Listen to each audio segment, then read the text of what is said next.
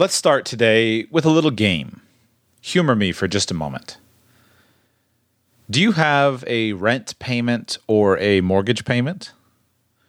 What would your life be like if you didn't have that? And even better, think what your life would be like if you had never had one. Never. Right from the beginning. First house you ever lived in was a house you paid cash for. I'm not talking about doing it at the age of 45, but at the age of 23?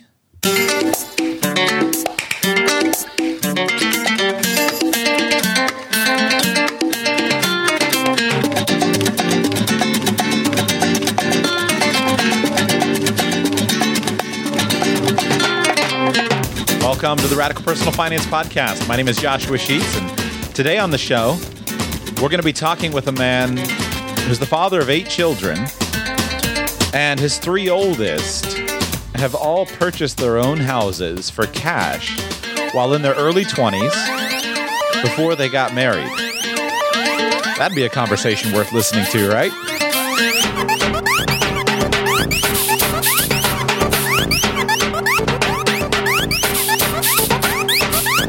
I first heard about today's author when somebody had sent me a link to his book, and he wrote a book called Buying a House Debt-Free. And the author's name is Steve Maxwell. And he and his wife, Terry, they're Christians. They run a Christian ministry, essentially working with people trying to provide some practical instruction and advice on the daily practicalities of life. So I saw this book, and I bought this book called Buying a House Debt-Free, and I was blown away by the stories in the book. And I think you're really going to enjoy today's show. A lot of times, I firmly believe that you can't judge somebody. You can't criticize someone. You can't bring an ad hominem attack and say, just because you haven't done something doesn't invalidate ideas. Ideas should be judged on their merit based upon logic. But there are some ideas where we have good ideas, but if there's no one that's actually done it, then the idea doesn't have nearly as much power as you wish it would have. And my author today, or my guest today, Steve Maxwell, he certainly has the clout behind his ideas. He has been a consistent man, and it's really, really neat to read the story of how he's worked with his sons to help them to buy their houses debt-free. And again, all of his sons are on track to buy their houses debt-free, and the 3 oldest have already done it, and the younger two are on the way, saving for it. So it's going to be a great interview. I think you'll really enjoy it. Sometimes I listen to interviews like this and I think, man, I missed it. I totally missed it when I was younger. But I have an opportunity with my children. At the moment, we just have one, but we're hoping for more. But with my son, at least, to hopefully shape his life in a different direction. And I am totally inspired by the content of today's interview and by this book. A couple of quick summaries. I'm going to play in just a moment. I'm going to play the interview for you. Interviews with authors are always a little bit tricky because when somebody's written an entire book, they can't summarize a book in an interview. So an interview tends to be less about here's the outline of the book and the lessons of it. The beginning of the interview is fairly chatty in the sense of just kind of Steve telling his story, and it's really fun to hear the individual stories of how his sons found and purchased their houses, and the experiences range from smaller price tags to larger price tags, from fixer-uppers to very nice fancy houses. So the beginning of that, and then we get into a little bit of his philosophy and then some practical tools. I will come back at the end of the interview and share with you a couple of the actual ideas from the book.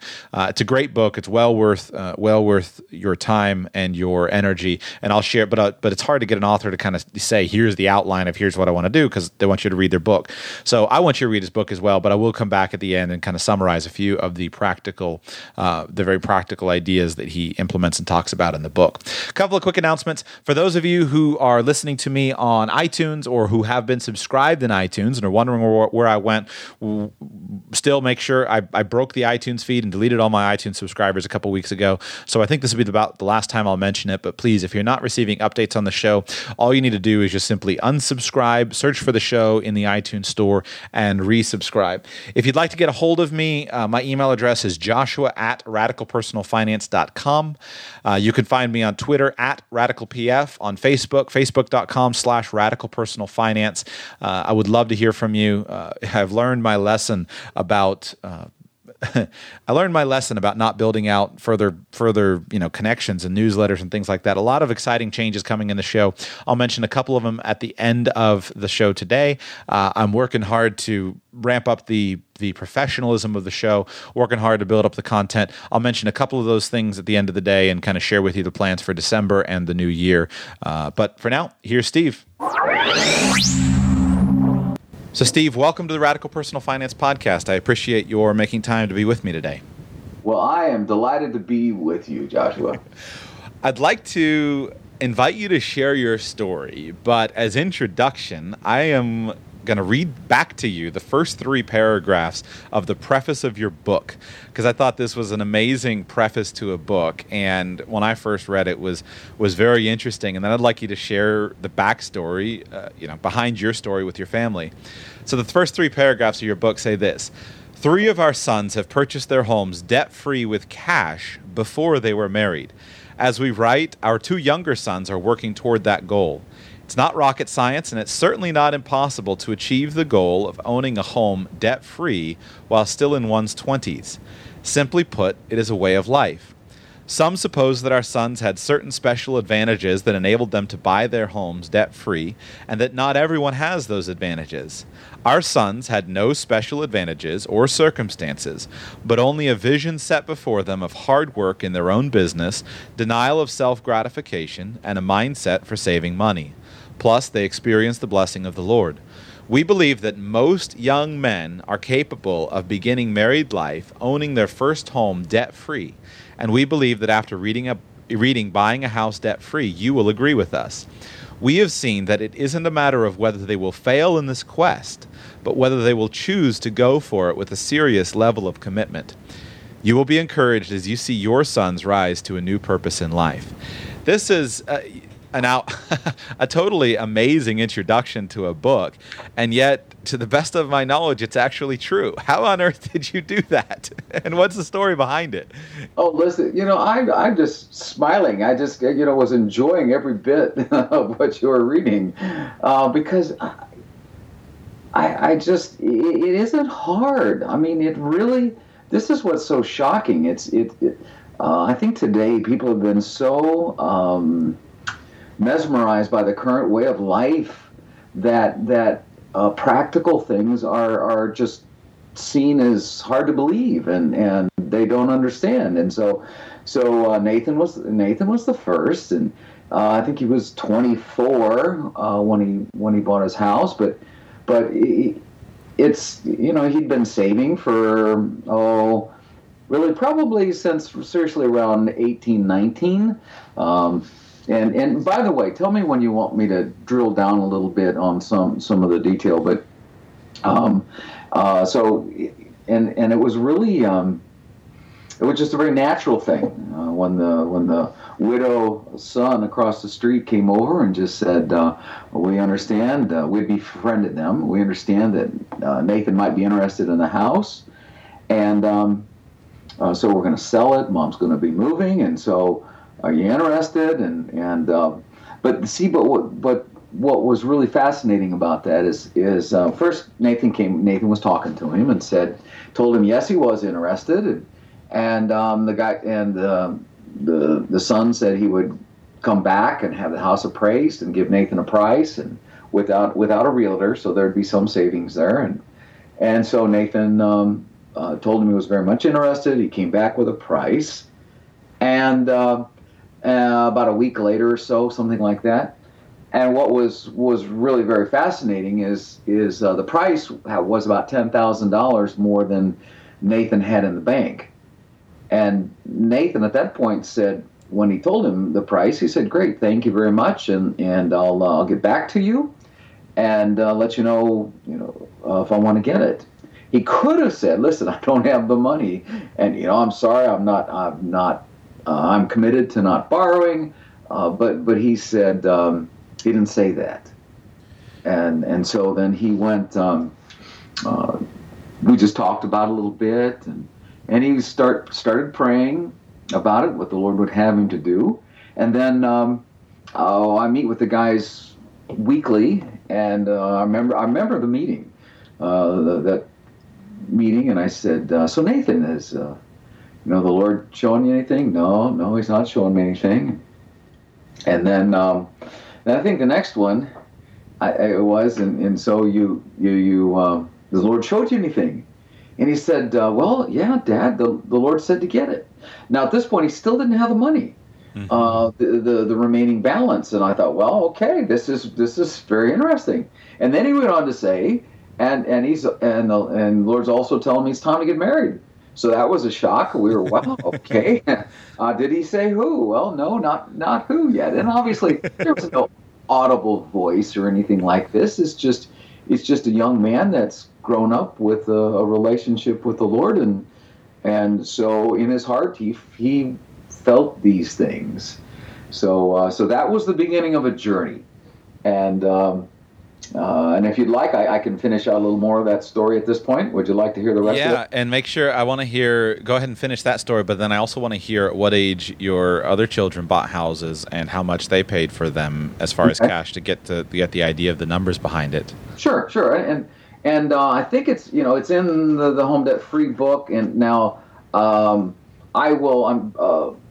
at this point, just without looking it up, I think it was somewhere around 80-some thousand, maybe 88, somewhere in there, that he told him he won for the house, and Nathan it was about 10,000 less. So then Nathan is officially on record with his family anyway of saying that he was going to tell him he was going to get this house, and this was, I'm thinking, maybe October, and then it was about a week after that, Nathan got a email from a national publisher of technical materials, and said that they were interested in Nathan writing a book for them on Windows security. That is Windows, the operating system security, as opposed to doubles, or your Windows SASH security. Anyway, right. So he had been on I think a message board and related to Windows security, and he'd been answering and dialoguing on some questions. So it wasn't just email, just totally out of the blue. He had been interacting with these people all on a pro bono basis, just totally free and participating, and he was there to learn.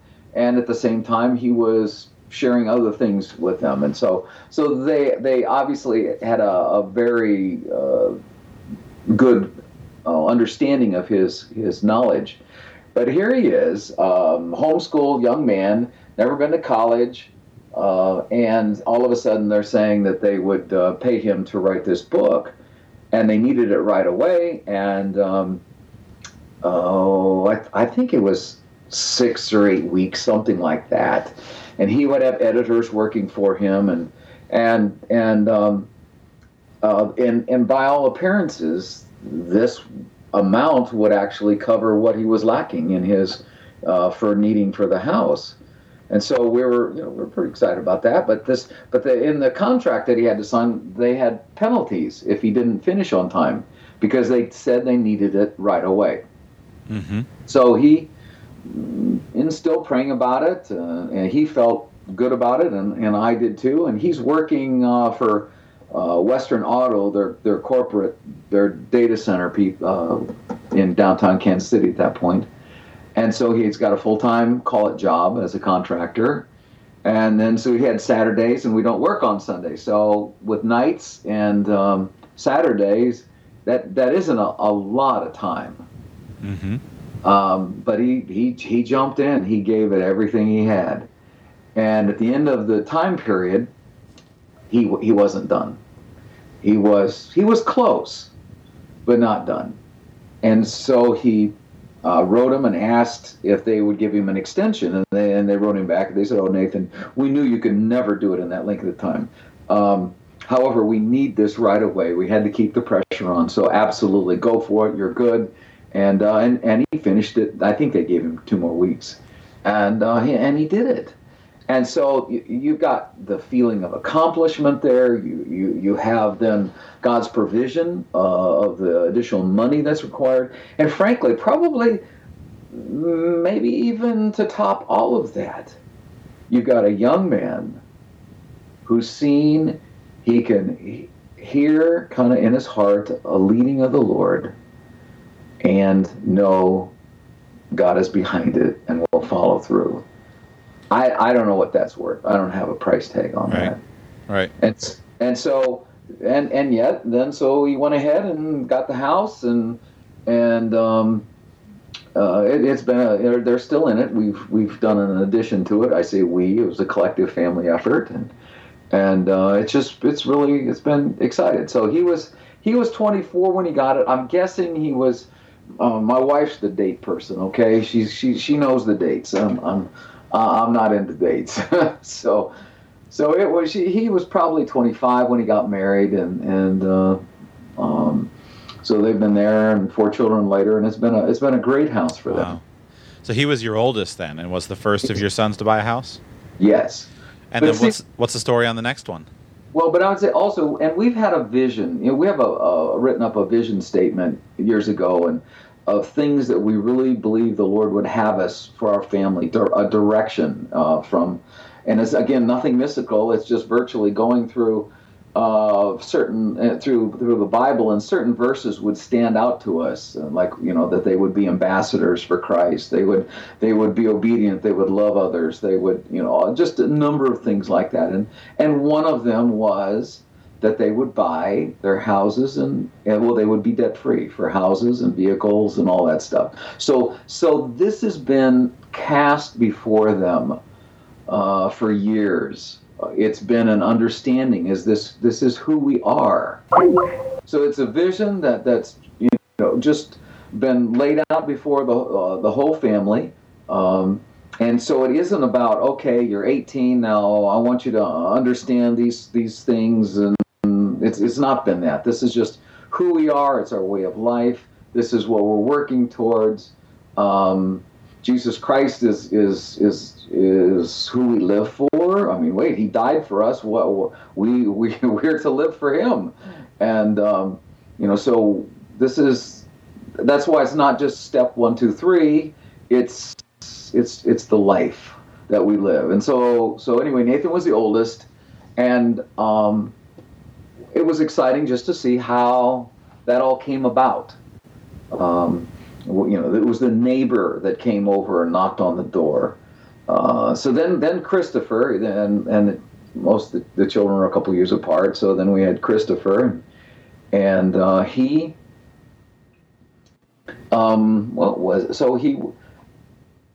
would have been even in his later 20s, and not married. They don't date. That was one of the things that we kind of encourage them in is, by the way, dating costs a lot of money. You probably dated, right? No, my wife was the first woman I ever had a relationship with. Wow, that's beautiful. All right. But see, I dated in finding my wife. Well, dating is expensive. That's right. And so if they don't date, then you save a whole lot of money in that. So Christopher's obviously then wasn't dating, and just he wanted to get married, but had his eyes open, and Lord, okay, we're looking who this might be, but somewhere in there, some other neighbors approached him and said, "Hey, Christopher, we've got this house," and there were 2 retired school teachers, and they're just great people. And you can imagine, two retired school teachers are not putting much wear on a house. Right. And so this house was just immaculate, and he was very the dad, or the husband, I should say, not a dad. The husband was very careful and maintaining it. So it was a great house, and I think they wanted. I also had that in the book. might have been 125 for it or something, and so they asked him if he was interested, and it was also happened to be fairly close to Nathan's house, and so he said, "I'll tell you what, I'll start praying about it." And he starts praying, and we were actually on a trip, and I just kind of remember it was getting close to the time he told them he'd get back to them, and because they wanted to move. They were in the process of building a house, and they needed to have a decision, and it just kind of kept going on, and finally he just said, "I got to tell him, Dad, I got to tell him, but I just don't have a answer. I mean, I don't. It's not a yes. I don't understand why, but it's." So if it's not a yes, it's got to be a no. Mm-hmm.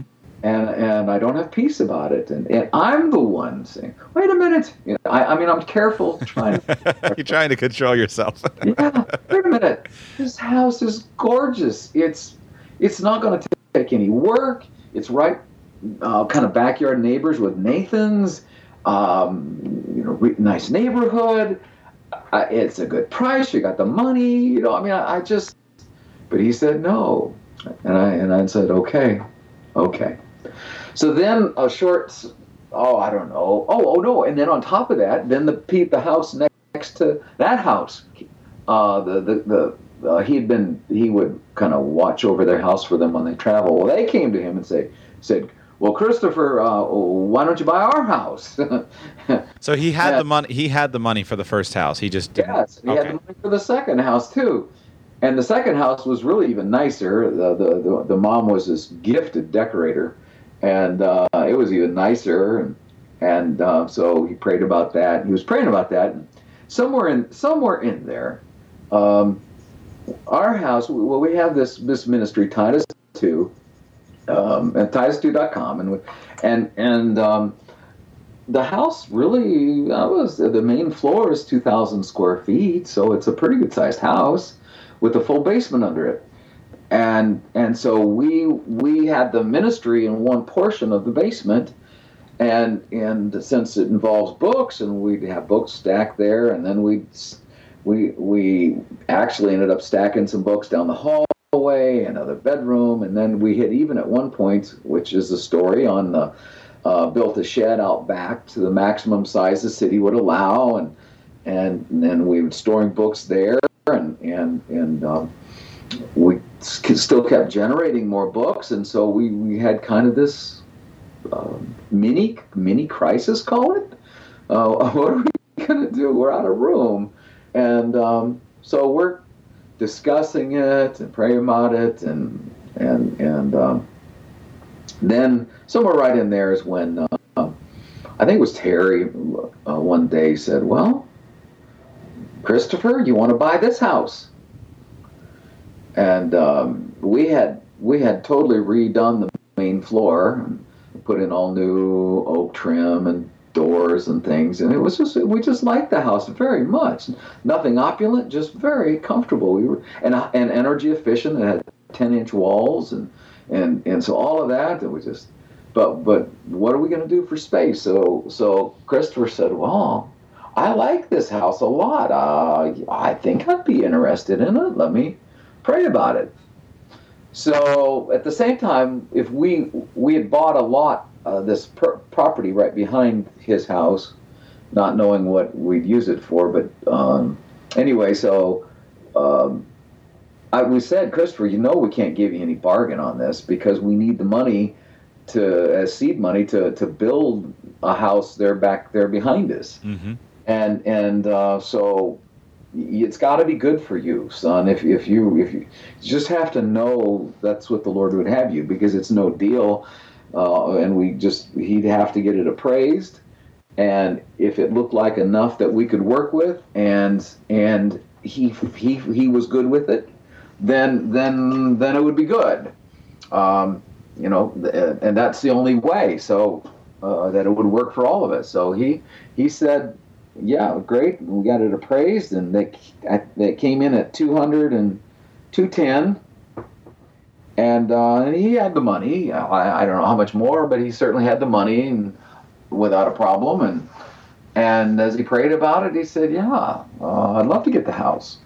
I mean, so is this ideal or what? Can you imagine? I mean, we wouldn't have borrowed, and and and yet, how would you build a house without money? Right. And where would you live? I mean, all of this stuff. I mean, I know people have those kinds of issues all the time, but here it was. How old was he when he bought the house? He was, I think, right at 28. Okay, so at 28, he'd saved over $200,000 to pay for a house. Yes. Okay.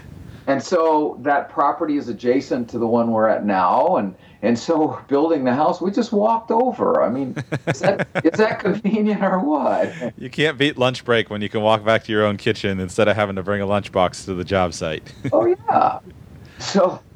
So he was happy. We were just amazed at how the Lord worked all that out, and so. But in the new house, the whole entire basement would be dedicated to Titus 2, and then we would do a story and a half, and so the upstairs would be where what was like the living, the boys had a bedroom. There were 2 bedrooms, and so that would be upstairs, and so it was pretty comparable to that current house, but just with the whole basement, walkout basement where we could bring pallets in for books, and so that's how it all worked, and took us about 3 years to build it. We did have it roughed in, but then we did all the sheetrock, the plumbing, the electrical, the tile with the whole main floor is all tile. We did all the concrete work outside. It was over 125 cubic yards of concrete. So, but I give you those details because the philosophy that the Lord has led us to is you learn, you work, and you do it yourself. And so we didn't know anything about concrete work except like at Christopher's house when we built the shed.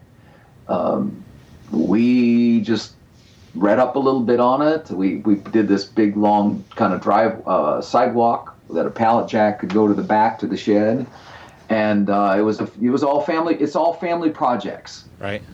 That's how we learn, and the worst case I knew. Okay, what if you have to jackhammer it out and throw it away and start over? You will have learned a lot in the process. Right. And that first let me tell you that first sidewalk, even though it was relatively smooth and you could push a pallet jack back there just fine. I mean, it wasn't lumpy or anything, but it was ugly. It was really ugly. Sure. No, I believe it. That's how you learn. I'd love to kind of find out more of how you did it, but I don't want to skip past your third son. How old? So your third son then also bought a house, and how old was he, and how much did he pay for that house? Okay, so then Joseph was 24. See, we have Sarah under the 2 boys, older boys, and then a 6-year span where there were no children, and then Joseph. The last actually 5 are reversal babies. So then Joseph, who was then 24, I think at that time, and he just really felt the Lord leading towards marriage, and he'd been looking at houses, and this house it's about a mile away, whereas the other 2 are pretty close, and it was. A little, I'd just say a little distressed. I mean, it was very, very dated, kind of, crummy carpet, some of the ceiling, the sheetrock work was quite dated, but the price, I think they had been asking, I think, maybe closer to 100 for it.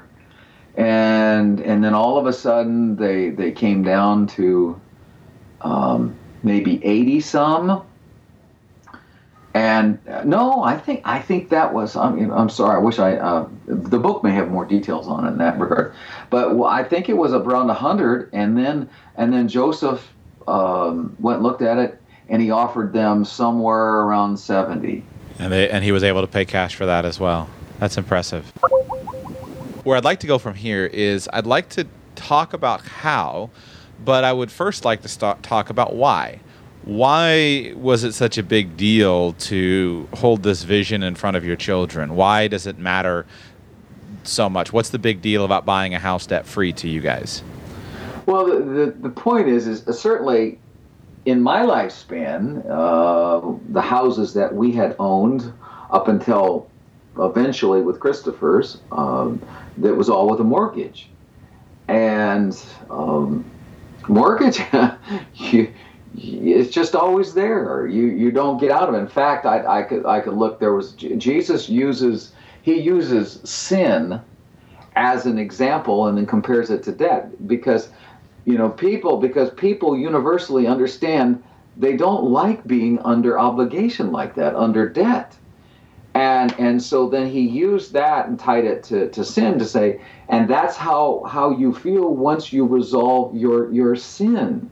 So, but the debt, it's uncomfortable.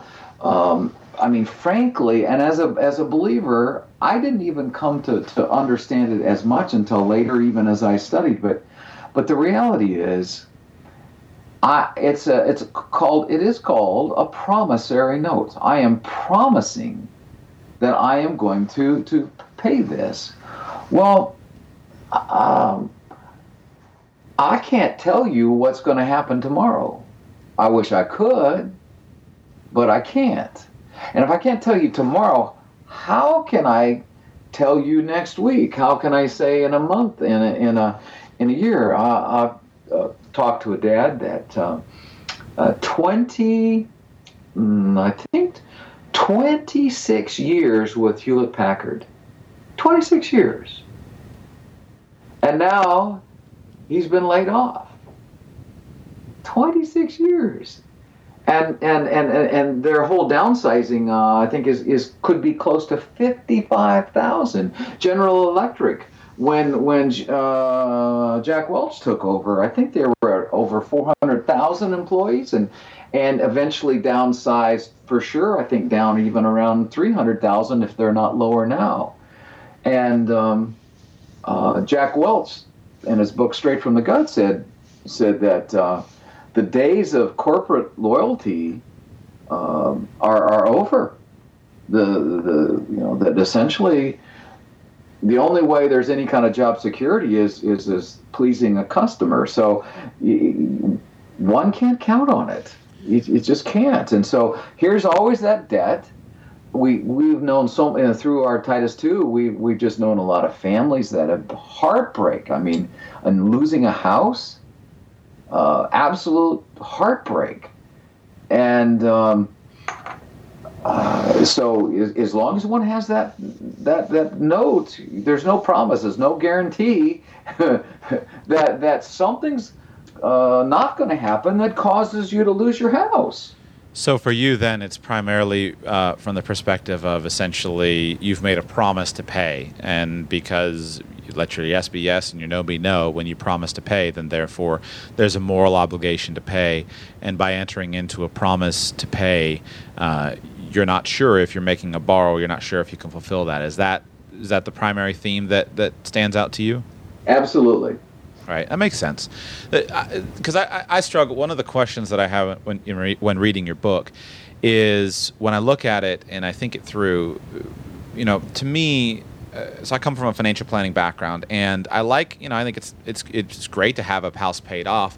But to me, it's not really, doesn't seem like a big deal one way or the other, because in the current situation, at least where I live, there's no possibility of ever removing any of your payments. In the sense that even if you have your principal and your mortgage balance paid off, where I live, my property taxes are $3,000 a year, and my homeowner's insurance is $3,000 a year, and I live in a fairly modest house. So even if I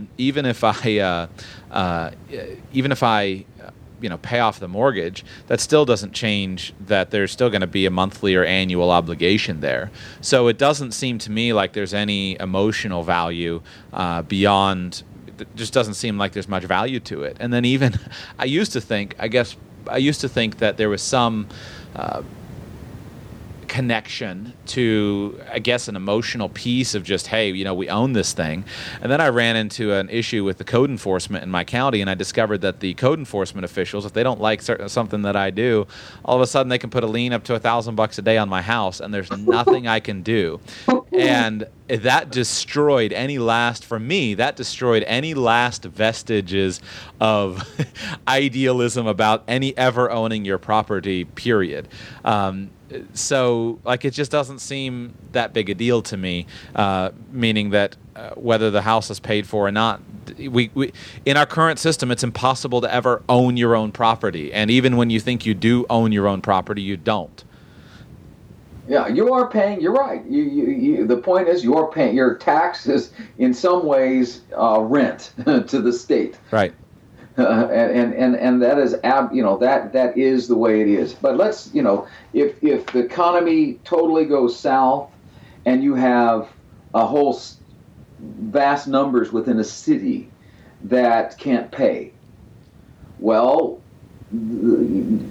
yes, they could eventually. I don't know what they did in the Depression. Do you have a handle on that? What they do? Depends on what the situation is. I mean, you just see that the depends on where you are, and you just see the market works its way out. And I mean, if you look back over the housing crisis since 2008, you can see our entire culture used to be that not being able to pay, and I'm speaking culturally, not morally, but from a cultural perspective, it used to be that not being able to pay your mortgage was a source of shame, and there was a cultural shaming that happened because that was dishonorable. Where I've seen, me personally, in the last 5 years, that's entirely changed, and it's become many of those negative connotations have disappeared, culturally speaking. Doesn't make it right or wrong necessarily. I don't want to judge my moral or ethical standpoint based upon culture, but I have seen that change in the culture. Yeah, that is interesting. But I still listen. So if things get really bad, I have an electric bill. In fact, I know we had somebody write us 2 weeks ago, and they had no money. They had just enough money either for the rent or the electric bill, one of the two. They paid the rent, and so virtually had their electricity cut off. And that's an option. They have a house. They are in a house. They have a place to stay, and that is it. The same can go with water. And I see that as different. Now, if it gets all the way down to your property taxes, yes, still, I mean, the lowest denominator there. Yet, it's not a promise. I'm not breaking my promise, and I am attempting to pay them as I can. And they want their money is really what they want. So it's just, I think so often it's used as an excuse, though. As an excuse, as opposed to being responsible and just getting as much out of the way, out of there, off my, as I can. Like some will say, wait a minute, I could never own a house debt-free because in our area, they may be $500,000. I had a gal from Australia, New Zealand, I think she was, write me that, and she was being kind of sarcastic and said, well, in our area, you just can't do that. And then she went on to say, and I think I even used the example in the book, and so I bought my house, I'm making mortgage payments, and besides, if I'd have paid that money down, I wouldn't have been able to travel the world like I have. You see, because usually what you'll find is it gets in the way of people's fun that they want to have. And that's what in fact she was doing is she wanted to have her fun. Whereas if she would have put everything she could down to get that house down and then work to pay it off, it's a promise that has been kept, and one doesn't have to also at the same time, frankly, worry about it if things get really bad. Right. And I know it's probably unusual pushback, and maybe it's a generational shift or I don't know. I guess when I think about it, I have a world of admiration for your sons and the path that they've been on. And I think that's really phenomenal what they've been able to achieve. but sometimes I wonder. Sometimes I worry. Me personally, I worry about the opportunity cost of what they could have done with that money. So for me, like when I think about, the idea of a young man spending $200,000 of his hard-earned money that he saved, and especially if that's the bulk of his savings, I get so nervous about putting that and sinking that into a house where I have no control over it. And now if something happens, it's incredibly focused in one geographic area. It's mainly useful primarily for me to live in, and that's just about it. And I can think of so many other ways that I would personally be much more comfortable investing that money instead of purchasing a house. And so, but other, previous generations have a very different feel. And so what I try to figure out is, am I wrong? And I just simply don't have the benefit of, for you, maybe 40, 50 years of hindsight, or is there a shift in our culture? That's what I worry about. Well, and I think, how do you see, Joshua? I think. You see, once you've got the money, so for example, let's take John. He's next after Joseph, okay? Mm-hmm. And so he's now 23. They all have pretty much are developing businesses. So John, at the same time as he's developing saving, first he and Joseph had a construction business. They had learned a lot of skills, and they just felt that was, and we encouraged, trying stuff, doing stuff. So they started this construction business. But with our traveling, as we would travel with Titus II related things, then we found that. It's a little hard for a construction company. You give a quote. Well, I'll be back in a month or something. That's not necessarily ideal. And then also they were seeing that with Joseph. Joseph started, and I'm another part of the story here. He started programming when he was 10 years old, and so at this point they're in their late teens, pretty much, and he saw that the programming money was better than the construction money, and it wasn't, you're not out in the Kansas hot and the Kansas cold and sitting at a desk, a lot more comfortable. I'll have another cup of coffee, thank you very much, and so they decided that some of the desk work, computer work was better. Well, John, about that time, had an opportunity, a friend that needed some, we'll call it in more general terms, agricultural design. And so John saw a need, and he went ahead and invested what money he had at that point. At that point, I don't think he had much over $5,000 in the bank.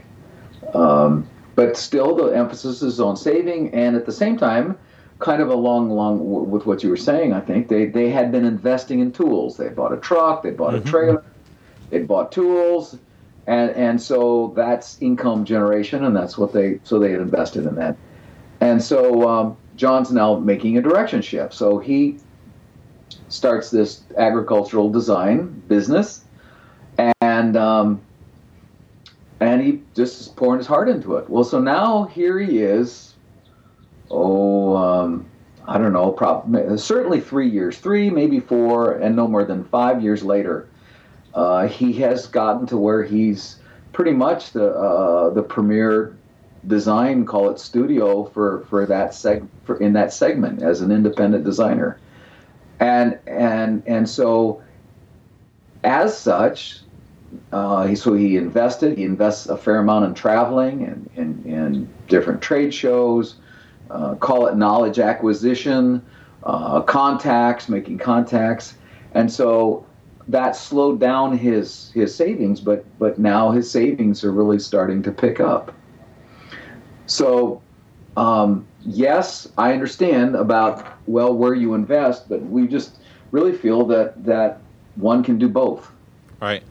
And I think about it, it's applicable to me because I have a 1-year-old son. My wife and I, we have a 1-year-old son. And as I think about, okay, what's the vision that I have for him?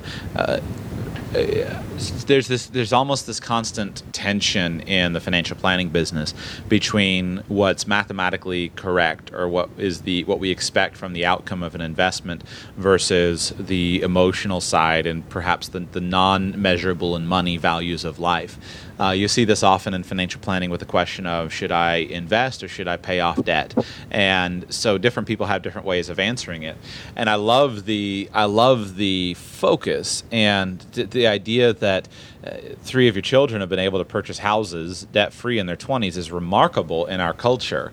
But I just want that makes one part of me say, well, if they take that and not buy a house and just keep investing, instead of $200,000, they'd be up to $1 million or something right now, and then they'd be truly financially independent. Then they would be in a position where they can live off of the income from their investments, which frees them to constantly increase their business skills and business opportunities, instead of what I perceive sinking a bunch of money into a house and then moving on, and then you're out of money because you put it all on a house. That's the conundrum that I try to solve in my head.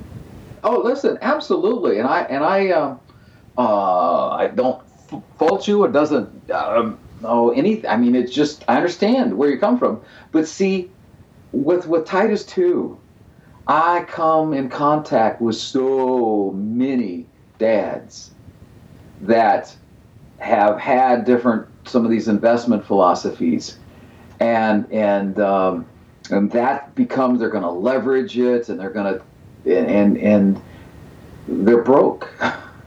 Right. And then they don't have a place for their family. There's not the stability of at least a house. And so when you're leveraging in other people's money, I mean, Sam Walton said that he always, there wasn't a day that went by that he didn't feel the weight of his personal debt. And so it is so nice. Peace. What is peace of mind worth? I think it's worth a lot, frankly. And when one, because I don't know how you can, I personally, by all means jump on this. I don't know how you can have debt and not presume upon the future. And we're told not to presume upon the future. So how can one do that? Right. It's an interesting theological conundrum, and I'm not sure that I've settled it in my mind personally, just simply because I've read and thought about it, and it seems that, even in the end of your book, I can't remember which one of them it was that I read of yours, but even in the end of your book, you're clear to point out it's not that debt is a sin, but debt is in your opinion, in your theological understanding, but rather that debt is a presumption upon the future, and so it's unwise. And so I don't exactly know how to solve that conundrum, and I think it through. That's why I don't talk. Anyway, I think it through, and I look at it from different angles. I go back to. At this stage in my life, my wife and I, we bought a house and we purchased it. We didn't pay cash for it.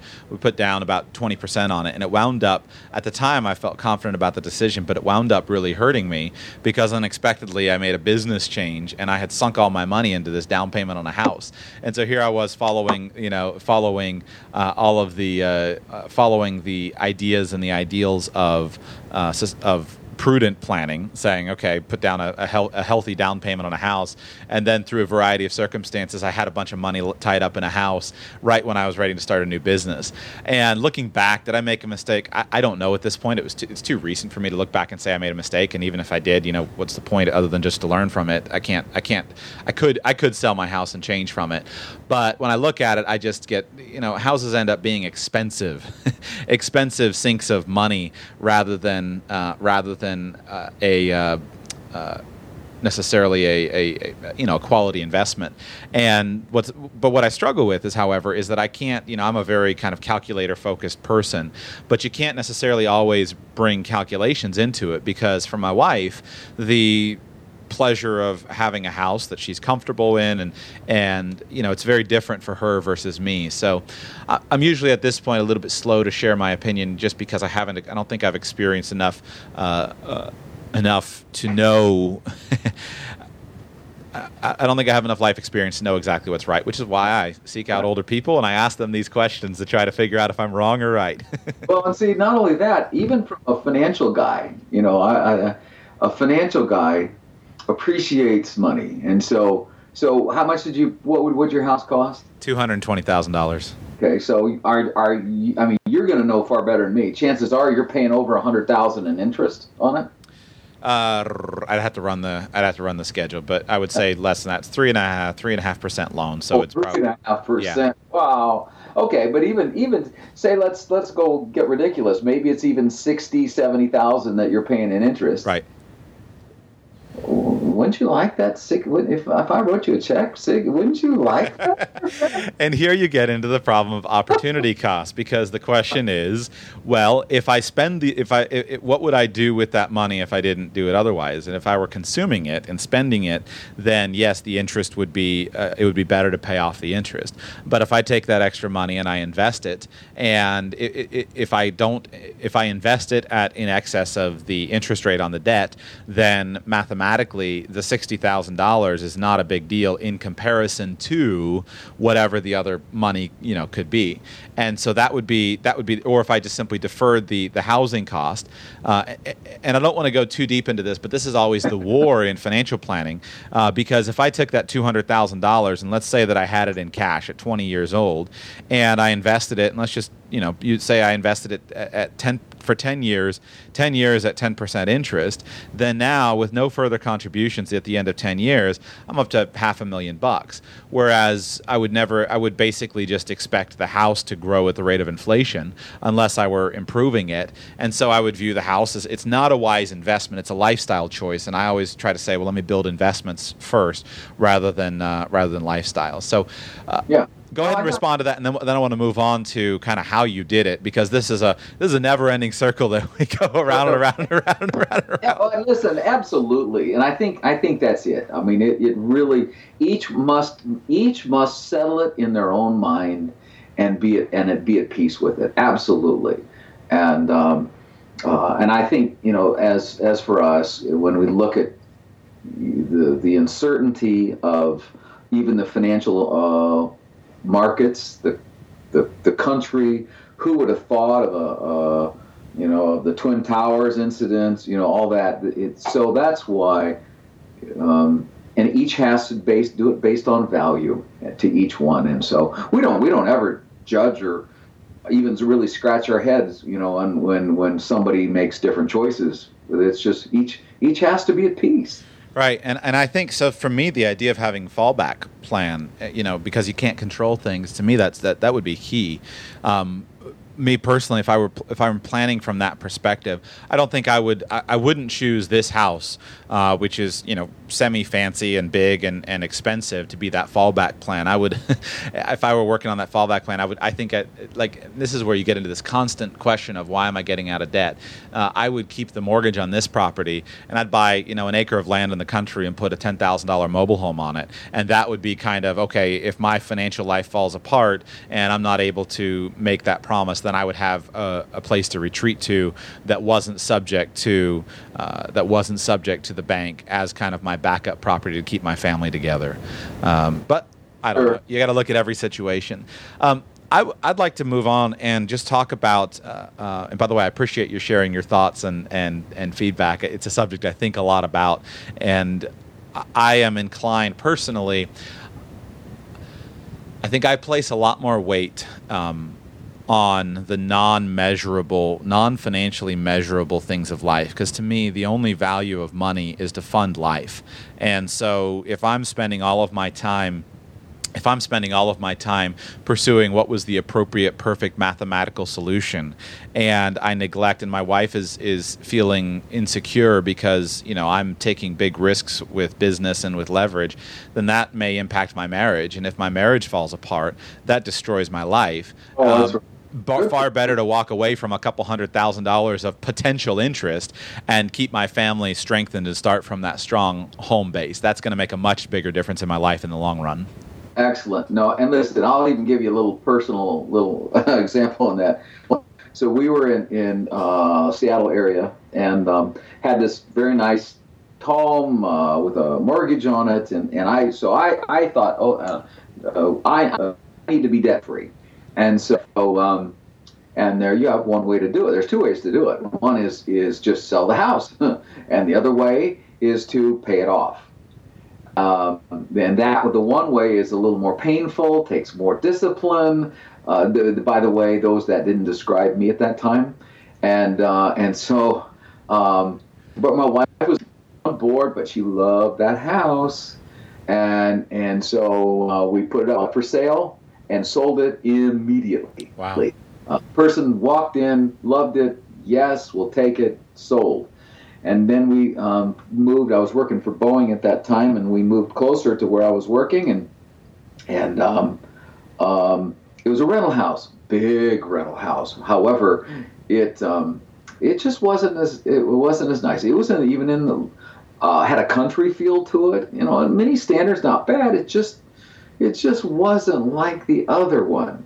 And so here, my wife now, let's say, celebrating being debt free, sitting on the back steps crying, you know, because of the one versus the other. So that emotional component is huge. And really the lesson I learned in, yes, I could go debt free at that point, but you still have to live somewhere, and the family is very important. Yeah, I'll share another personal anecdote that I was really convicted in recently. Is I'm this very extreme kind of person, always saying, well, let's go to the far end of whatever the subject is. I mean, my show is called Radical Personal Finance, so I often talk constantly, probably too much. Well, listen, honey, let's go live in an RV, or let's go live in a tiny house. Let's go do these things that are going to be financially so much superior. And my wife is she's an amazing woman, and she's game for just about any adventure. But one of the things I realized is that I wasn't, her focus, everything that is she spends all of her days here in the home, and everything goes out of the house here. And so we have a very different emotional connection to the stuff and their living circumstances and just to that. And I think I was being insensitive to her needs, just simply by kind of focusing on, well, look, I can work out of a backpack, and I was just being very insensitive, and I was really convicted about that. And I decided, that's it. I'm not going to complain anymore. I'm not going to be insensitive anymore. And that really helped me to kind of free myself from this idea that I had to go and live out of my backpack, which is, it's okay that I would do that if I were single, but I'm not single, and loving my wife means something very different. That's right. And then you've got a little one now, and I mean, I saw your string of photos of that little guy, so I sense that little guy is kind of important to you, and he's going to continue to rock your boat and influence your decisions over time, so yeah, it's an exciting journey. All right, so we got a little bit off on that. Where do you want to bring us back to? So how did your sons actually do this practically? What steps did you take as a father? I know you starting with a vision, but then practically to make this happen, because when your 23-year-old son bought a house, this is the age at which is normal advice in our society is that's the age that your son would be graduating from college and would have maybe $30,000 of student loan debt getting ready to start his career. So what practically did you do differently such that 3 of your kids so far have been able to buy their houses debt-free? Yeah, well, it really is. We desire to prepare them. It's a journey. It's a process. And I mentioned with Joseph how when he was 10, he started programming, learning programming. Nathan, when he was probably, certainly early teens, is when their granddad was teaching. So it was asked what I thought about it. He was willing to teach them. It was a Radio Shack course on DOS. And so those two little guys, Christopher and Nathan, would go trucking over to Granddad's house. It might have been once a week, and they would go through DOS and learn. And and that was kind of the beginning. So then over time, it's about looking for needs and filling them and what we can learn in the process. So then eventually, Terry and I in the early 90s were asked to lead a homeschool group here in town. So your kids are all homeschooled? Yes. Okay. So we agreed to do that. We had a newsletter, so we said to Nathan, "Hey, would you be call it the editor? You know, we would write the stuff, but would you put it in a newsletter for us?" And so he jumped on. Again, it's the exercising of then skills and abilities, and in that process, and back then is when WordPerfect was WordPerfect and Word, but WordPerfect was what we were using, and he would get on a message board, and when he'd have questions on formatting or different things, and so he over time he developed quite the reputation. I mean, and over time people started asking him questions, and eventually then they and WordPerfect invited him to be what's called a sysop, that he would be official part of it in answering questions, and that was a pretty big deal to this guy, and he wasn't that old at that point. I'm guessing somewhere 15, 16, and maybe even up to 17 through some of those years. And there were some perks. There was no pay, but it was perks, and so eventually, though, he, so he's learning, he's being challenged, he's growing, and getting more technical. So then finally, there was just it just was a time that we thought for him to stop, and he agreed to stop that. But he had envisioned a career in computers. Well, about that time, his sister saw a job opening downtown at a computer store that taught computer classes to the Army officers from the fort here, and so he didn't have a driver's license. I drove him down there, but he walked in there with a letter of recommendation on WordPerfect letterhead about his abilities to in WordPerfect, and so here's the owner there who needs somebody to instruct, and he looks at Nathan, who's hardly shaving, and he needs somebody, and then he looks at this letter again and finally says, "Okay, let's go for it." So at that point, he started making, now it was $25 an hour, so that was still a few years ago. He was making $25 an hour, and I'm a electrical engineer, and frankly, when I stopped or quit working in corporate America in 97, that's roughly what I was making. So here my son, in his first kind of a job like that, is making equivalent to what I was making per hour. It's pretty amazing. What's clear to me, though, from your story is that one of the reasons why, one of the themes and one of the tools that you were able to employ in order to accomplish this as a father was that your children had a broader focus to their education than simply academics. And there was a focus on academic skills, yes, but also vocational skills and developing skills that the market values. And I am really concerned about our broader culture because it seems to me that we extend childhood from 0 to essentially at this stage is 25 years old. And I had a remarkable experience in a previous company of working with a young man who had just gotten out of college, and he came from a very wealthy family, and he never wanted for anything, but he had just gotten out of college, and for the first time in his life he was working a job and was working it was his first job, and he was in his mid-20s. Now thankfully he wasn't existing under the pressure of student loan payments or anything like that because his parents had paid for that for him. But I'm concerned that the average person graduating from mainstream government schooling doesn't have any ability to go and do that. But yet, that your son, like you said, how old was he when he was earning $25 an hour? Oh, he was 17, almost 18. Right, and this is the world that we live in, but yet we've got to help children to develop those vocational skills, and it's just simply not being done in mainstream culture. It's a real concern of mine. See, that's why Titus 2 primarily it does practical kinds of things for the ladies, scheduling, because it's practical. It's applying her time. It's making the best of her time. When we just did a communication book.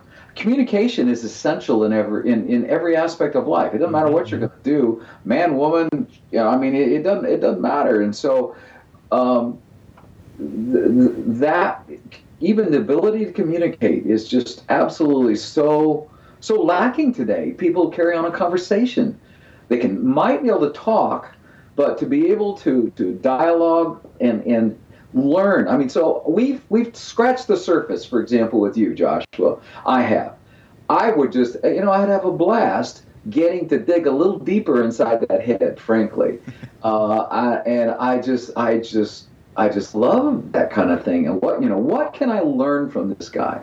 And communication is what enables us to do these things.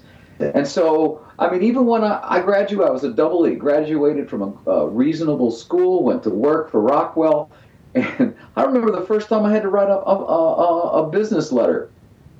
I was at a total loss. It just didn't have to do it. Whereas our guys, and please understand, I'm not bragging, but I'm using them as an example. The skills that our guys have developed, I list a few of them in the book, and not just the boys, the girls. They are so strong in the skills they have, and I can tell you stories about other young men and young women, that have these kinds of skills, and that's what it's about. If you put aside the entertainment, which is going to cost you a fortune, that's going to bleed you dry. You put aside the entertainment and make learning, let's use the word fun, make learning fun. It's limitless what you can do with young people. And that's what really is the preparation for life. Your jobs, people are looking for their jobs to be their security. Well, again, HP's cutting 55,000 possibly jobs. People just become a cog. Even if you're an engineer, you're whatever you go to school for, you just become a cog, and then it becomes the business's financial responsibility to find who can do this job for the least amount of money and therefore the greatest profit for the company and its shareholders. So I think kids have to be, and adults as well. We need to be robust. We need to be versatile, flexible, and constantly learning. Right. We have such a major opportunity, and especially when guiding young people, we have such an amazing world that we live in, where there's more access to the market. Like you said, a 12-year-old today can go on Fiverr.com and hire their services out or go to 99designs.com and compete exactly as effectively as a graphic designer as somebody who is 42 years old and has been designing for 10 years. It's all about skill. It's all about the application of skill. Yeah. And I love, the stories in your book are plentiful, just illustrating to me the benefit that can come with home education as being an opportunity to train. And I want to give the math. So, because I thought this was really remarkable when I actually sat down and did it, and I was just thinking, okay, it sounds so impossible to be able to save. And your second son, I think, his name was Christopher, who had paid basically $200,000 for the house. And I thought, well, how much would it take to save $200,000 for a house? And then I thought back, and I thought of the work that I did over the years and the money that I squandered as a boy. And so I think I started working. I don't remember when I wasn't working jobs, but from the age of I was educated at home through 7th grade, and then I went to a private school from 7th through 12th grade. So I had to work around the normal school calendar, which was an advantage that your children had over me. But I think I earned probably about $5,000 a year until I graduated from high school. And then I earned probably, while I was going to college, I probably earned $20,000 to $40,000 each year just doing average normal work. Until my final year of college, when I raised my income up to about $40,000 my final year of college. So I thought back and I did the math on it, and I said, okay, $200,000. Let's say that if I had been able to cut out a lot of the entertainment and kind of the foolish things that I spent a lot of my money on, and the lifestyle, and especially if I'd cut out the education costs, my college education costs were $20,000 a year, and I paid probably half of that by my best guess without having detailed numbers. The other half was covered by scholarships. If I hadn't, and I live in a world where the degree that I have, the only thing that it opened up to me was that in order to get my certified financial planner designation, they do require a 4-year college university degree. But looking back, knowing what I now know, I could have taken the degree I could have done that for $5,000, knowing what I know now, instead of $80,000. And so I look at it and I say, if I'd saved $10,000 each year from, say, that 18 through 22, that'd be $40,000. And then if I'd saved $15,000 a year just towards the house cost, then there I've got, I'm getting a lot closer. And I went and did the math, and I realized how, in many ways, the story of what your sons did should be normal. That should, in the sense that it's not, they really, as you said in the preface, I'm sure they're great young men, but there's nothing special about them in terms of, it's just a different path. Yes. And so I think about this with my son, and I think, wow, what if we switch these ages around and we shorten up and take care of the academic stuff at an earlier age, and then add in the vocational stuff much earlier. And what an amazing future. But frankly, I'm not so sure that the powers that be would be very happy if we had many people doing that, because all of a sudden we'd have a society of free men and women again who weren't enslaved to the tax-paying system. But listen, Joshua, friend, you got it. I mean, you really have. It's nothing abnormal. It's just the doors that it opens, and when people realize what young people are capable of and not capable of, it just changes the whole frame of mind. That, well, wait. For example, you're business oriented. You've probably seen a ton of articles. I've seen them that all say, you got to work your passion. Work your passion. Right. You got to be able to do what you love. Now, really, it sounds good. So you got all these guys that love hunting and fishing, and they're thinking, wow, why am I working hard and sweating like this? I need to do the other. But now consider, and this is what really Christ would say, but now consider the concept of, maybe I should love what I do. Right. Think about your wife. Do you think every aspect of taking care of your son, she absolutely just, he just got sick, and without getting graphic here or different, and she is just absolutely thrilled to go take care of those needs? Not a chance. Yes. Cleaning the bathroom, or, you maybe if you split that, it's the same thing. It's life is not going to be to where you absolutely just love everything you do, but how much better to train our sons and our daughters to love what they do. Right. And what's funny is what I laugh at, what I notice, let me not say laugh at, I notice oftentimes that what's old is new and what's new is old. There's a book, I forget the title of it, but this guy got very famous, but young man, very famous by I can't come up with the name of it. He got very famous writing this book that basically doing your passion is wrong, and that the whole advice of like go do what you're passionate about is baloney. This is a very popular book. Serious?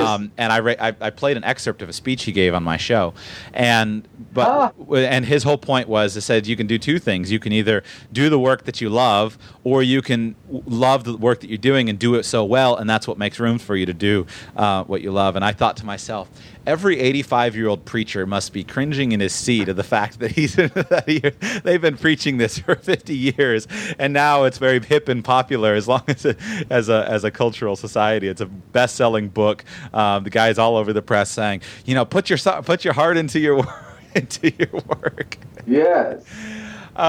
So essentially, as I would sum up, and I don't want to spoil the book. I want people to buy it and hear your whole idea. But basically, the way that you did this with your sons, as I took away the formula, was to focus on building academic ability. And then also concurrent with that, after laying a basic foundation of academic ability, then building in vocational skills, and then dedicating time and resources toward exercising those vocational skills so that at a young age, your sons were able to make money, and even a substantial amount of money compared to many others, by developing skills. And so you invested in them by providing the equipment for that. Then encouraging and permitting the time where instead of needing to spend 8 or 9 hours or 10 hours a day locked up in a school doing busy work, they were able to spend maybe 4 hours a day doing academic work and another 4 or 5 hours a day doing earning work. And then by building in an ability for entrepreneurship, all of your children seem to have their own business and their own independent form of livelihood, which obviated the need to go to university, which cut out the cost of university, and then allowed them to continue saving money towards their goals. And then when you put that formula together, it's relatively simple, right? Listen, man, I'll tell you, now I know why you're the guy on that end of the mic, because a great summary, truly. You encapsulated it very nicely. And so good job on that. By the way, I had forgotten, I would also encourage people that are also like a little bit of taste of this. At Titus 2, we have Titus2.com. There's a newsletter. It's called Seriously Dads, and they're very short, but they're designed to be very challenging. It's just emails, and so that might be it's all going to be stuff along this line. And so it isn't going to be fun and games, and not a lot and no jokes. But may we be men and challenge each other towards that, and may we raise sons to be men, not just big boys. So that's the thrust of what we're about. I'd like to close just with I think 2 final questions. And so throughout this conversation, and even in the title of your book, and even in the statement that you just said, you have talked about sons, raising sons, and in your book it says buying a debt-free house, equipping your son. So this is there's a reason why you have son in the title of your books. Is there a difference between how you encourage and raised your sons and their financial path versus your daughters? And if so, what did you do differently and why? Okay. Well, we'll see if that's a mouthful, Joshua. I told you it wouldn't be an easy interview. Oh, that's great. No, you may have to bring me back on track, okay, just to get, to remind you of that. But for example, the daughters, because as Christians, the typical role is, yes, the man is the provider. And so that's the primary audience is going to be Christians. That's what they're going to relate to and understand. And in the very beginning of the book, we say, and oh, by the way, daughters are going to benefit from this as well. And so if it just depends, each one has to choose what they're, and all of our Mary just turned 18. And so all of our, quote, children are adults, and we don't dictate to them. They're making choices. So for example, on the daughter side, and I could, I would just love to tell you even just some of the stuff about our daughters. Certainly, Of course, there's the typical. I mean, they love to sew and certainly cook, but Sarah, for example, 10 years ago, we came to her and said, Sarah, the children's books that we see out there, well, we don't see a lot of positive books out there. Usually, well, here's an example. Terry, for example, one day noticed, you know what a spitwad is. She noticed some spitwads on the walls, but she knew what they were, but where in the world did these things come from? And so she asked the children, where did this come from? What is this up here? Well, it turns out it was some children's classic children's book that had this stuff in it. And so they were learning what we would consider bad examples, bad behavior out of the children's books. And that's very customary for them. And so we said to Sarah 10 years ago, and honey, why don't you write children's books, but that don't have negative in them, that actually are positive peer examples and encourage children, because the written word is extremely powerful, and especially for young children. I'm telling you, your little guy, when he's 3 years old, if you started reading the Moody books to him, first off, you would find he'd absolutely love them. And second thing, it's going to be encouraging him to love his parents. And by that time, if there's siblings, to love his siblings. I mean, it's this host to love the Lord. There's this host of positive things as opposed to negative examples. So anyway, she's been writing those for 10 years. She just came out with her really, I guess, 9th and 10th. Well, the 10th would have been the Christmas book, but she's been doing that. So she's an accomplished author, and those books go around the world. Children are saved through them. Moms and dads actually tell us how much they love these books. So, I mean, you talk about power and influence in a positive way, because, by the way, and the same thing, the children in the examples, they work. They have their own little home businesses, and it's all the things that we're talking about here. Those are modeled in with the children. So that's Sarah. But in that process, she has been, now if this is going too long, you tell me. Sarah has been the manager of Titus 2, since, call it 2000 roughly, since back in 2000. So she is one sharp lady when it comes to managing a business, whether it be bookkeeping, tax laws, through the different states, a absolute phenomena when it comes to organization, incredible at communication, her skills, Adobe Photoshop. It used to be Quark, and now it's InDesign, and so she used to know Quark. So you see, I'm giving you, these are all professional level skills that she has. And then now Anna, who's the next in line, and Anna's probably 22, I'm guessing, somewhere in there.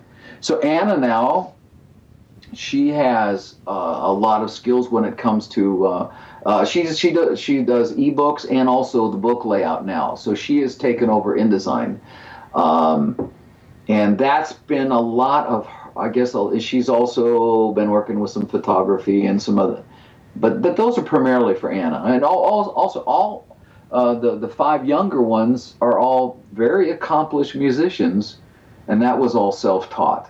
So Anna has spent a lot of time on music, and then finally Mary now, but she's just graduated, homeschool graduating now, and we're finding she's an incredible artist. So we are fueling that, and she just did the art, the drawing in Sarah's most recent book. So we're always looking, how can we expand their abilities and challenge them in our home. If I ask you to do something, and I mean nicely, if I ask you to do something, you go, well, I don't know how to do that. Then the answer is, that's fine. That we'll just give you a little longer to do it. Right. And that's life. That's life. Yeah. To me, this is you're hitting on one of my hot buttons. You talked a little bit in I think it was your Buying a House Debt Free book about autodidactism, and in the world we live, or being an autodidact, a self-taught learner, and yes. the world in which we live in such an amazing time. I mean, let's see. In the last couple of weeks, I learned how to. Well, let's see. Right now, I'm learning piano. I found some YouTube courses. So I take the iPad and I toss it on the piano, and I print off the stuff online, and I watch these piano lessons on YouTube, and I watch the instructor. And there's all the lessons that I need. I found a kid, a TED Talk one time of this kid in, I think it was Pakistan, somewhere in that region of the world. Very poor, but he taught himself something like 15 instruments in that scenario. I've taught myself. I mean, the world of learning that we live in. I taught myself how to cut my wife's hair. Yes. So I've been doing that, and I've been now learning how to use a computer program. The first thing I do is I don't know how to use this program. I go to YouTube and type it in and say, let me learn how to do it. And this opens up. It's hearkening. So what happens is there's this cultural war. I see this cultural war that happens in popular culture, and one of the major things that people try to do is divided along gender lines. And to me, at least my vision, that's a whole involved conversation, which is probably appropriate in another forum. But to me, I look at it and I say, I don't care that much. I mean, genders matter. Men are not women, and women are not men. That doesn't mean that somehow women are destined to be stuck in the house as the cultural battle goes, barefoot and pregnant, and then the man is going to go off and conquer the world. I desire to be at home and present with my family, and that's no different for my wife versus me. There is a difference in responsibility, and the key is that both of us need to be freed and built up with those skills and with those abilities, and that I think a wise parent should be looking to equip their children with skills and with abilities, and those skills and abilities go beyond just academic skills. I want to close with, I'm going to read an excerpt from a book here, and I've been wanting to share just it's about a page and a half on the show, and I'll take the liberty of doing it now and then give you an opportunity to respond, because this is right up your alley. But this is just a page and a half from John Taylor Gatto's book called An Underground History of American Education. And this is in a section entitled Extending Childhood. And to me, I think this is important information that people need to know. And it says, and I'm leaving out just a few sentences in it to keep it concise. So I am skipping a couple of sentences here and there. From the beginning, this is John Taylor Gatto writing, from the beginning there was a purpose behind forced schooling, purpose which had nothing to do with what parents, kids, or communities wanted. Instead, this grand purpose was forged out of what a highly centralized corporate economy and system of finance bent on internationalizing itself was thought to need. That, and what a strong, centralized political state needed too. School was looked upon from the first decade of the 20th century as a branch of industry and a tool of governance. In a speech he gave before businessmen prior to the First World War, Woodrow Wilson made this unabashed disclosure, quote, "We want one class to have a liberal education. We want another class, a very much larger class of necessity, to forego the privilege of a liberal education and fit themselves to perform specific, difficult manual tasks." By 1917, the major administrative jobs in American schooling were under the control of a group referred to in the press of that day as, quote, the Education Trust. The first meeting of this trust included representatives of Rockefeller, Carnegie, Harvard, Stanford, the University of Chicago, and the National Education Association. The chief end, wrote Benjamin Kidd, the British evolutionist in 1918, was to, quote, impose on the young the ideal of subordination. End quote. At first, the primary target was the tradition of independent livelihoods in America. Unless Yankee entrepreneurialism could be extinguished, at least among the common population, the immense capital investments that mass production industry required for equipment weren't conceivably justifiable. Students were to learn to think of themselves as employees competing for the favor of management, not as Franklin or Edison had once regarded themselves, as self-determined free agents. Only by a massive psychological campaign could the menace of overproduction in America be contained. That's what important men and academics called it, the menace of overproduction. The ability of Americans to think as independent producers had to be curtailed. Certain writings of Alexander Inglis carried a hint of schooling's role in this ultimately successful project to curb the tendency of little people to compete with big companies.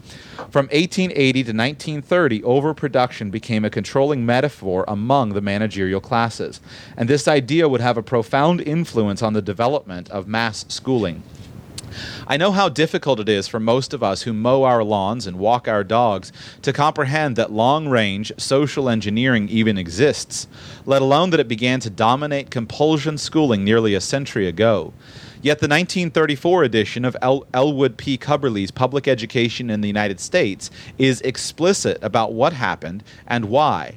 As Cubberley puts it, quote, "In this, it has come to be desirable that children should not engage in productive labor. On the contrary, all recent thinking is opposed to their doing so. Both the interests of organized labor and the interests of the nation have set against child labor." Close quote. The statement occurs in a section of public education called, quote, "A New Lengthening of the Period of Dependence," in which Cubberley explains that, quote, "The coming of the factory system has made extended childhood necessary by depriving children of the training and education that farm and village life once gave. With the breakdown of home and village industries, the passing of chores, and the extinction of the apprenticeship system by large-scale production with its extreme division of labor and the all-conquering march of machinery, an army of workers has arisen," said Cubberley, "who know nothing. Furthermore, modern industry needs such workers. Sentimentality could not be allowed to stand in the way of progress. According to Cubberley, with, quote, "much ridicule from the public press, the old book subject curriculum was set aside, replaced by a change in purpose and, quote, a new psychology of instruction which came to us from abroad." That last mysterious reference to a new psychology is to practices of dumbed-down schooling common to England, Germany, and France, the three major world coal powers, other than the United States, each of which had already converted its common population into an industrial proletariat. Arthur Calhoun's 1919 Social History of the Family notified the nation's academics what was happening. Calhoun declared that the fondest wish of utopian writers was coming true. The child was passing from its family, quote, "into the custody of community experts," end quote. He offered a significant forecast that in time we could expect to see public education, quote, "designed to check the mating of the unfit," close quote. And I'll stop there because it's a long, lengthy quote, but it's interesting when you get into these certain things. I think we have a moral responsibility in an age and time in which it's easier than ever to train children to be productive, autonomous, independent, functioning members of society with skills to provide for the needs of their life and the skills of learning the needs of their life. I think it's utterly criminal how we've removed that foundation of practical education from children. And if you look at the net result in our society, and you look at the rising wage gap for men, the rising wage gap for women, the difference between the wages at the lower end and the wages at the top end, and you look at it, you can come to many different conclusions, but I often come to the conclusion that, interesting, labor is consistently getting cheaper. Why is labor consistently getting cheaper? And I keep looking to find the statistics on this. I've read, but I haven't been able to prove it to my satisfaction. Even in the course of gender roles, it gets very, very sticky. I try to read various people that talk about gender issues, and it's a big conversation that often with a show like mine gets you into trouble. But one of the things that I often wonder, like, do you not notice the fact that historically that a man could support his family with his wage, and when you double the workforce, you have the salaries, and that's essentially what's happened in our culture. Is if you double the workforce, you have the salaries. And I've worked in financial planning with so many families who are just so struggling and frustrating to. Struggle. They're frustrated with how do they improve their situation. And as I work with them to go through the situation, oftentimes just some very simple changes can make a dramatic difference. But we have the opportunity in starting and by teaching skills and pursuing another path and building vocational skills that are needed and valued in the market. As your own story shows, and I pray that you continue to have continued success and that you can maintain a clean testimony, and that because you can lay out for those of us who are younger and look at the problems of the world and say, how do these problems get solved? I think that what you've done is an important aspect of solving those problems. I give you the last word. Listen, I've had a delightful time. I mean, truly, I think any number of these different areas we could just kind of keep going on. I mean, because they're fascinating. We lose sight. I think people lose sight that the educational system, certainly once you get into brick and mortar colleges, it's a business. And it's about turning out product, and people have to look at all the factors that are going on versus just I've got to prepare my children, it doesn't mean just because everybody else does it, it doesn't mean that is the best way today. And I will stop because I really I just feel so strongly about it. We could really this whole thing siloing. You come out of the schools and you're only trained in little narrow fields, and versus being like you're doing, flexible, learning, expanding. This is what we model it first as parents, and then we work with our children and teach them as well. Steve, I thank you for making the time to come on the show today. I've really enjoyed it. And so your website is Titus2.com. And how many books have you written at this point? Any idea? I think Terry and we've probably got 10, and Sarah maybe is close to about 10 as well. So that's great. And we have that the for men seriously. It's for really guys that are serious about what their job as dads is, and they can sign up there as well. So. Right. I've read, I think I've read 3 of your books. I've read Buying a House Debt-Free and Raising Sons to Provide for a Single Income Household, and then also your book Redeeming the Time. And I have on my desk here the book Making Great Conversationalists, which is I could do interviews on all of those subjects. I think that they're incredibly valuable. So Titus2.com, and I would encourage people, if you want to get the full story on your process on the path that you've done, Buying a House Debt Free is a great book, and I will look forward to the update after all of your children are older. I'll look forward to hearing when they're all in their 30s and 40s. Hopefully they look back in there, and at that point in time, hopefully they'll be proud of what you raised them, and then we'll find if there's the issue, then that'll come out. But I love to hear. I would love to talk with them and hear their stories. It would just be so interesting to me. Steve, thanks so much for coming on the show. I really appreciate it. Oh, thank you. Pretty inspiring, eh? I told you it would be cool. It's such a cool story. It's so neat to hear people who have accomplished things. I'm still not sure.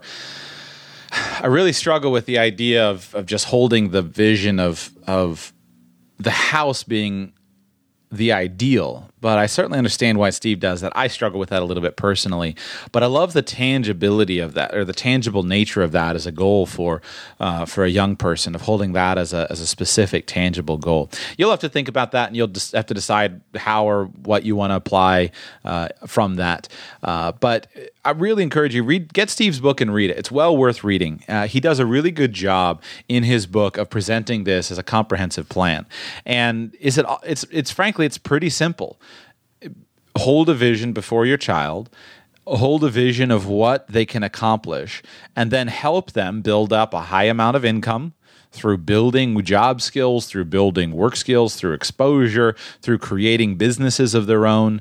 Hold that vision of income, and then help them to keep their expenses low, and then build the character in them that they can do it with a vision, where instead of saying, oh, I just can't spend any money and I got to go out and get out from under my parents' household and go out and blow a bunch of money, hold the vision of why you're doing and how you're helping.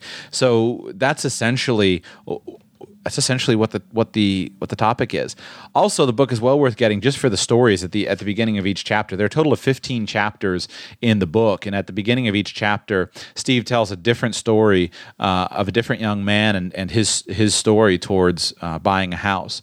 And so I hope you enjoy that. It's really a great book. He does a good job of laying it out in a comprehensive way, and it's totally integrated. It's really worth reading, really inspiring, and I'm definitely thinking a lot about that and how to hold that vision before my son. I hope you check it out.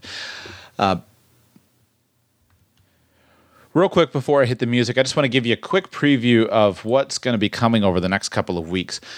Tomorrow on the show, I plan to record and release the show that I had planned on gratitude and optimism.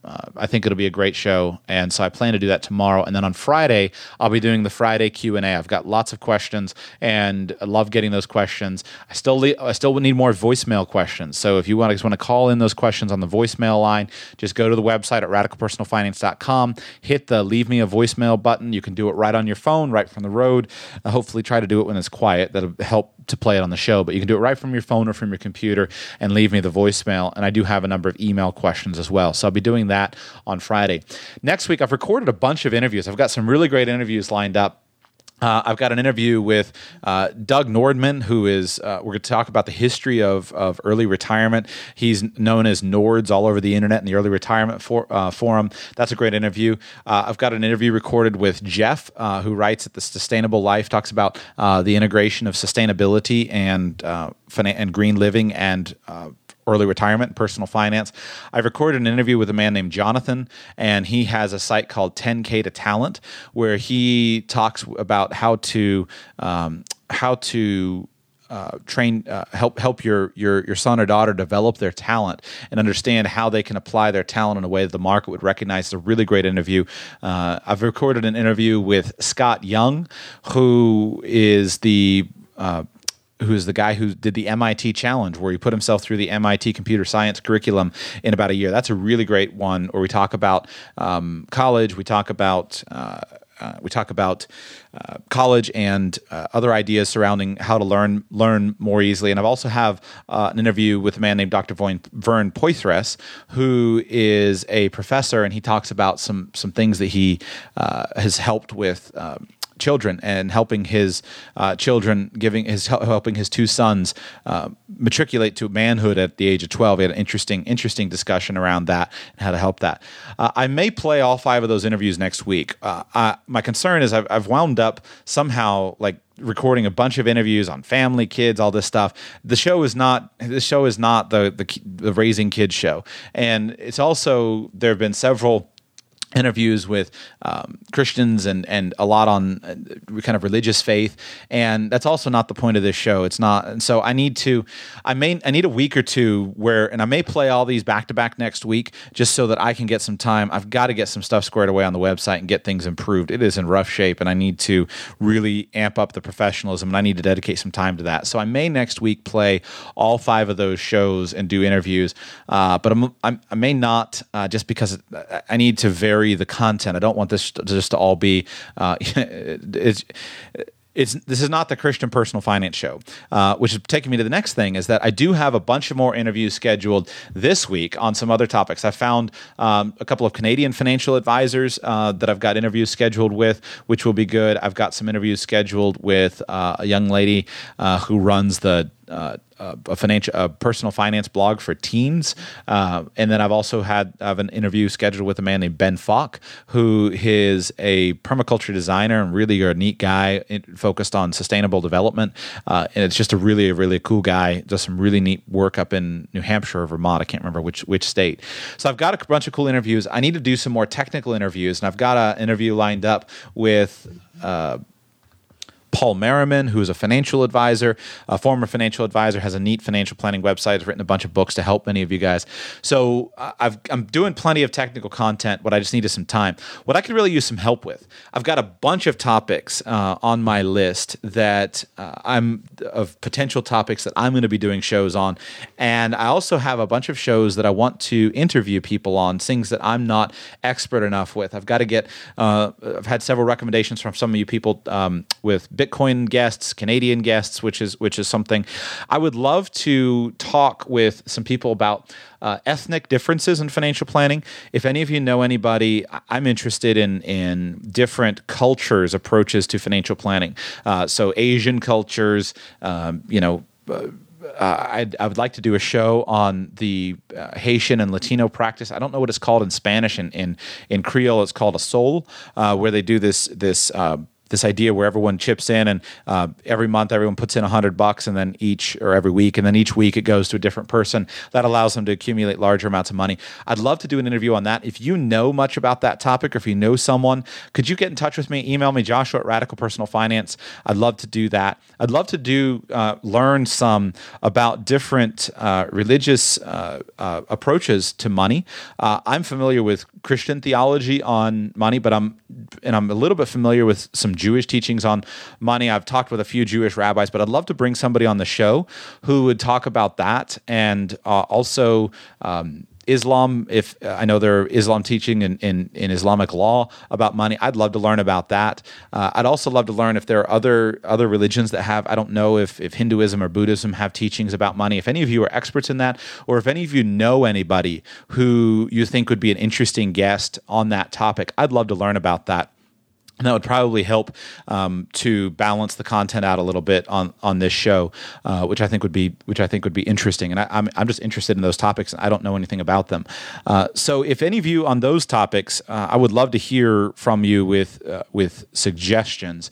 And if you have other show suggestions, other show guests, I've got a couple of guests that I'm working on some of the technical things. I'm going to do a show on the fiduciary standard versus the suitability standard. I ripped Tony Robbins apart on that, but I owe you guys an entire show so you understand that concept and that conflict that exists in the financial planning business, to explain it clearly. It's not fair of me just to tear Tony apart but I need to actually provide the education on that topic. So I'm working with an attorney on that, and I'm going to do some more. I got plenty more technical financial planning shows coming. So just wanted to give you a heads up on what's going to come, but I need to get some time. I'm going to be playing a bunch of interviews over the next couple of weeks so that I can get some stuff squared away on the site. Be thrilled for those of you who aren't members. I'd love for you to consider joining the membership site. Major focus for me also is to enhance that. I've got an idea. I'm not going to take any more time today to go over, but I've got been working hard on that to bring you, add some more content there. I'm going to leave it there, but I've been working hard on developing some content there. I had some conversations today with the First Perspective sponsor that I think will be a sponsor I can feel comfortable endorsing on the subject that I get more questions from you guys than anything else about how do I find a great financial planner and a great financial advisor. And I've been trying to solve that question for you, and I think I may have it. So I got to work out some details with them still, but I'll be bringing that to you hopefully over the next couple of weeks as well. Exciting times on the show. I'm enjoying it. I hope you guys are too. Working hard to make this great. I love your feedback. I love your suggestions. Feel free, comment on the show. Make sure you can email me, joshua@radicalpersonalfinance.com. I love those. Love the reviews as well. I'm going to read one review as we go out here from iTunes.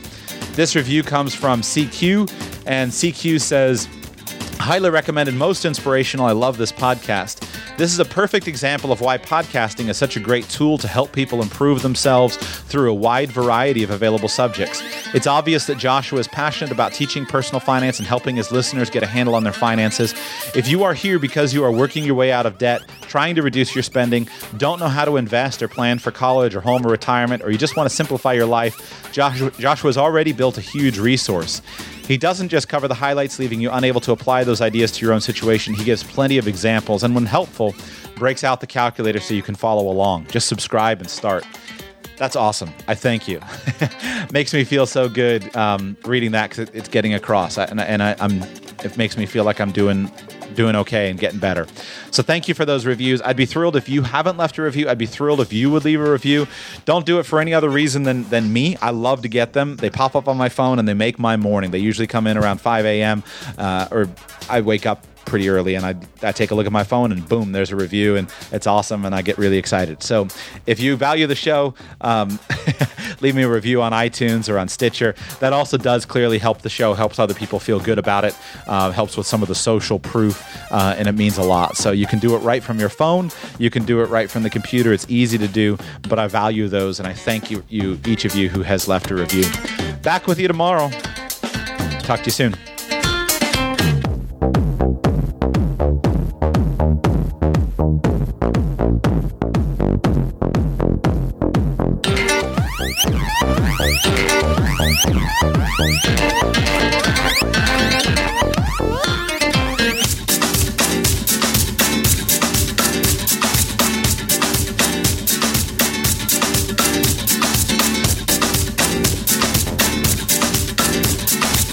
Thank you for listening to today's show.